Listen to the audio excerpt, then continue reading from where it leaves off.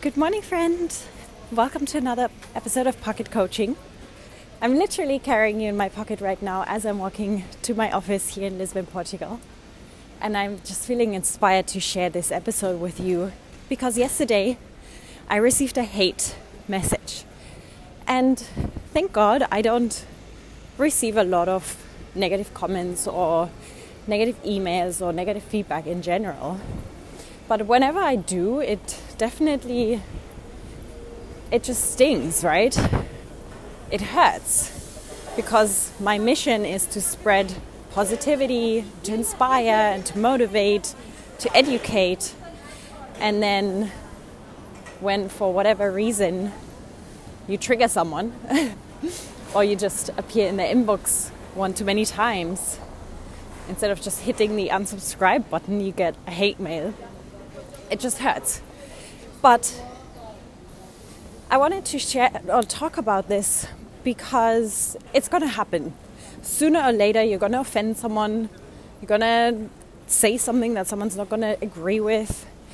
You're going to,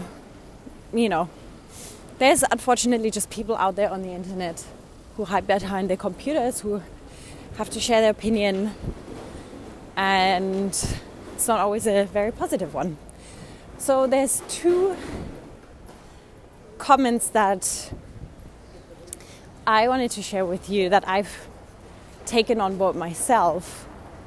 One, someone said, if you haven't offended anyone by 12 p.m., you're not doing enough marketing.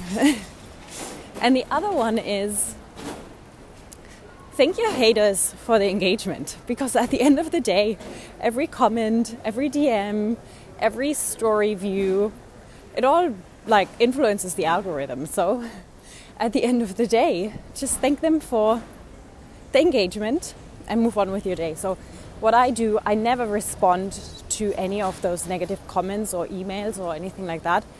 Usually I just delete people from my email list.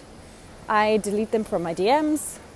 Sometimes I block them, and I try and just move on and forget about this as fast as I can to get back into that positive feeling and that positive energy, and to remember that there are literally hundreds of people who thank me every single week for what I do and who leave beautiful positive comments. And I try and focus on those hundreds versus the one negative person that is trying to mess with my day. So I hope this helps, my friend.